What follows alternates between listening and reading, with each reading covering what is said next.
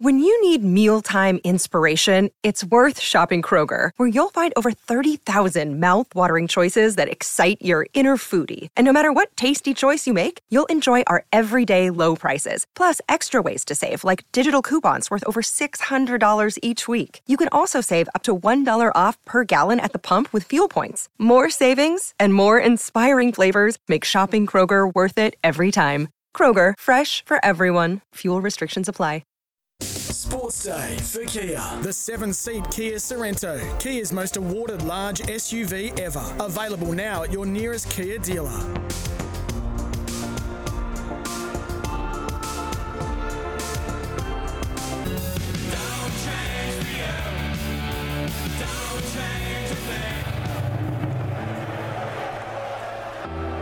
Some boxing world champions are household names, no matter where they come from.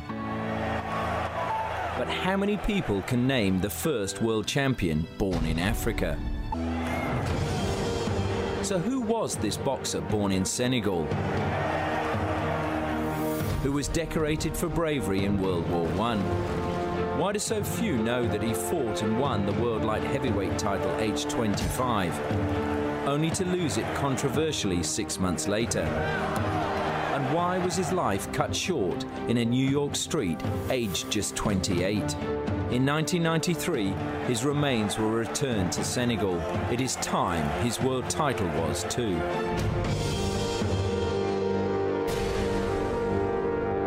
The voice there of filmmaker Ashley Morrison. And Ashley joins us here on Sports Day WA this afternoon. Ashley, thanks for your time. No, thanks for inviting me on the show. You've got a busy couple of weeks coming up. I know you're travelling to South Africa next week, and then you're on your way to New York for the release of this documentary about the first African boxer to conquer the world. Firstly, tell us some early details on, firstly, what got you interested in putting this documentary together, and tell us about a boxer whose name many don't really recognise.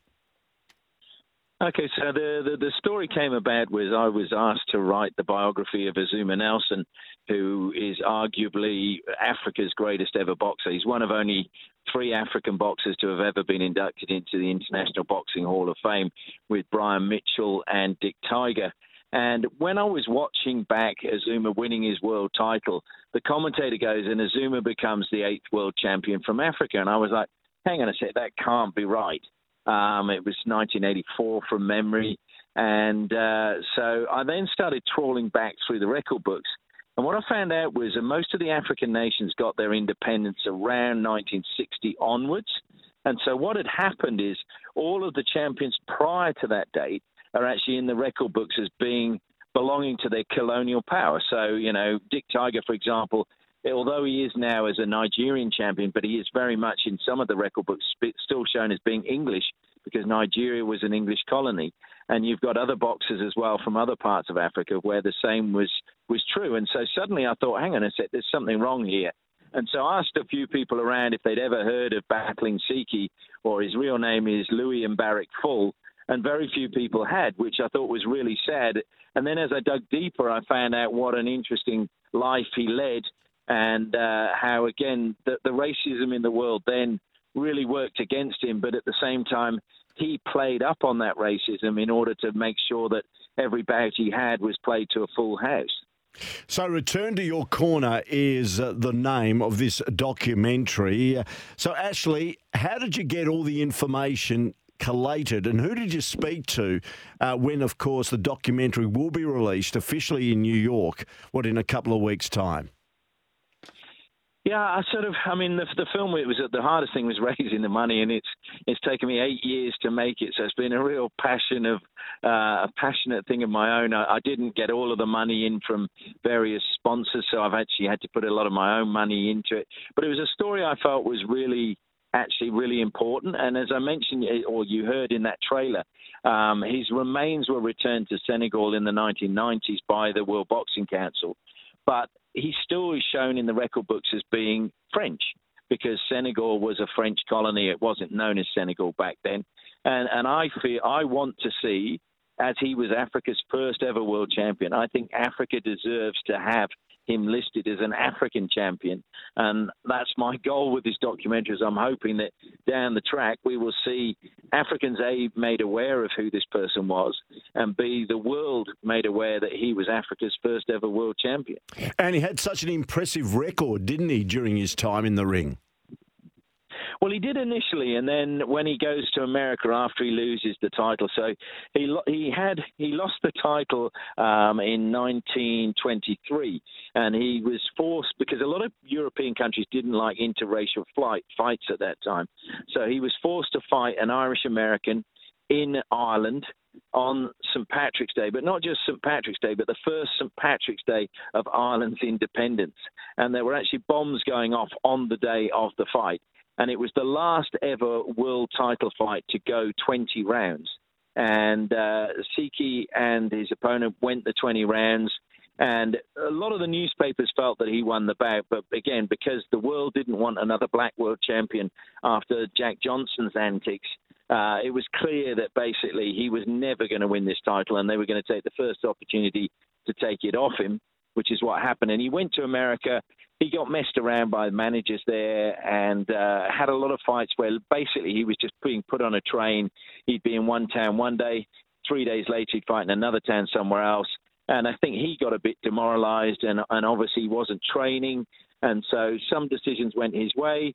Some didn't go his way because, as we all know, sometimes in boxing, it always goes the way of the local fighter. And I think that's why his record probably in America isn't quite as good as it probably should have been. And saying that, when he arrived in the United States, because of, no doubt, his race and colour, I know he got a lot of offers supposedly to fight in the United States, and as you mentioned, it didn't eventuate. And in the end, he defended his title against the Irish lightweight heavyweight Michael McTeague. But he fell on really hard times, and in the end, he lost his life there. Yeah, he did. I mean, the interesting thing is when he won the world title against Georges Carpentier, so everyone, I mean, Carpentier actually admitted this later in life, was Carpentier hadn't been training, didn't want to fight a black boxer, didn't really take Siki seriously, but Siki had beaten all the light heavyweights and heavyweights of Europe, and so he was the rightful contender to challenge Carpentier for the world title. So, but Carpentier didn't take him seriously. Then his management got very worried, so went to Siki's manager and said, look, you can have this world title as long as you lose. And supposedly the manager went ahead with this, but then in the fight, Carpentier starts showboating, starts hitting Siki really hard, and then Siki goes, well, stuff this. And so he then starts fighting for real and knocks Carpentier out. Now, what happened then is the referee, who was also in on the fix, awards the fight to the unconscious Carpentier on the ground. The crowd nearly riot in Paris, and so Siki is crowned world champion. So there was that. And then when he went to America, again, the mob tried to get him to carry boxers over there. In other words, take him through the fight, don't knock him out till later in the round or whatever, because there was no doubt betting going on. And Siki basically ignored what the requests were, and he got stabbed once as a warning. And then, unfortunately, on the 15th of December, 1925, he was less than a kilometre from his home and basically got 2 bullets in his back and was just left to die in the street. Mm. There were, and I've just seen actually the release or the press release regarding Return to Your Corner. It appears he was stopped by a policeman who saw him staggering drunk on 42nd Street, not far from his apartment. And I suppose that's one of the other claims, that maybe he just lost his way in New York. But the fact that he was shot twice at close range and dead at the age of 28, and I believe his funeral was held in Harlem shortly after that.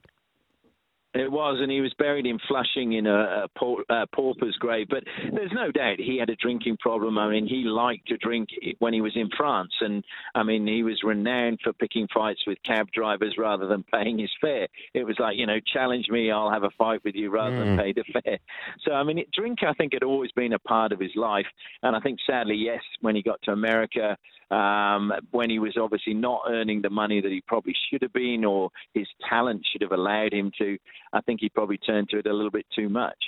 Tell us about the release of Return to Your Corner. You're going to South Africa first and then on to New York. Tell us the reasons for that. Yeah, well, there's a mining conference in South Africa, in Durban, down in Cape Town, and one of my sponsors, Geodrill, they are actually holding an event there, and so they've asked me to get Brian Mitchell, who's from South Africa, and Azuma Nelson, who's from Ghana.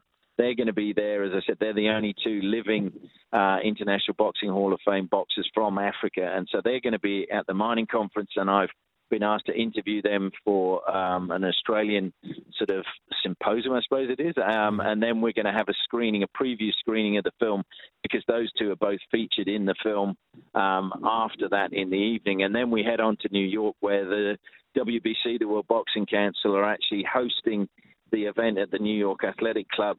And they've shown me a list of people that they've invited, sort of very impressive list of former world champions, but I don't know how many of them have accepted or are coming as yet. Oh, good on you, Ash. Well, good luck with it. And when will we get an opportunity to view it?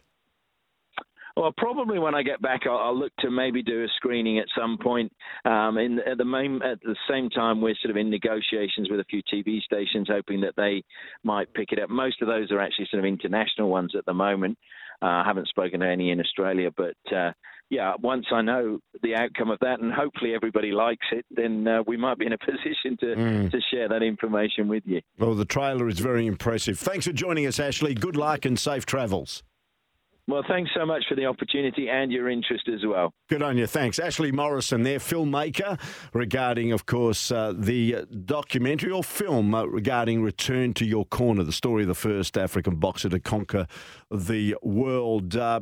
By the way, I said the Wildcats are playing tomorrow night. Of course, they're playing Friday night. I've just got a bit slipped up with the holiday being tomorrow. I thought it might be Saturday. So there you go. No, it's actually Friday night, the Wildcats. And as I said, get behind the Wildcats this season. Head to ticketek.com.au.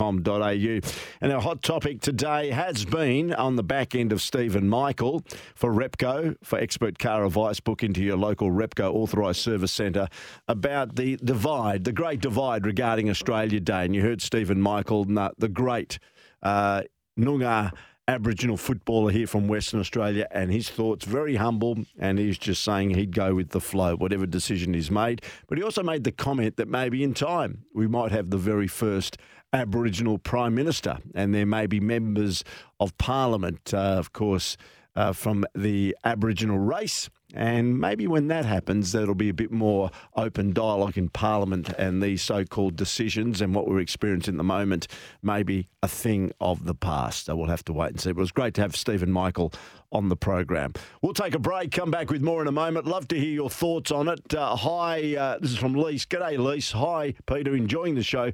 Great interview with Stephen Michael. Great legend on the field and now doing great work with his foundation. Wish Stephen and his family all the very best. Sensational win by the Kookaburras last night against Spain. It was. Epic save by the goalie in the penalty shootout to give the Aussies the win and into the semi-finals. Good on you, Lise, with a thumbs up there.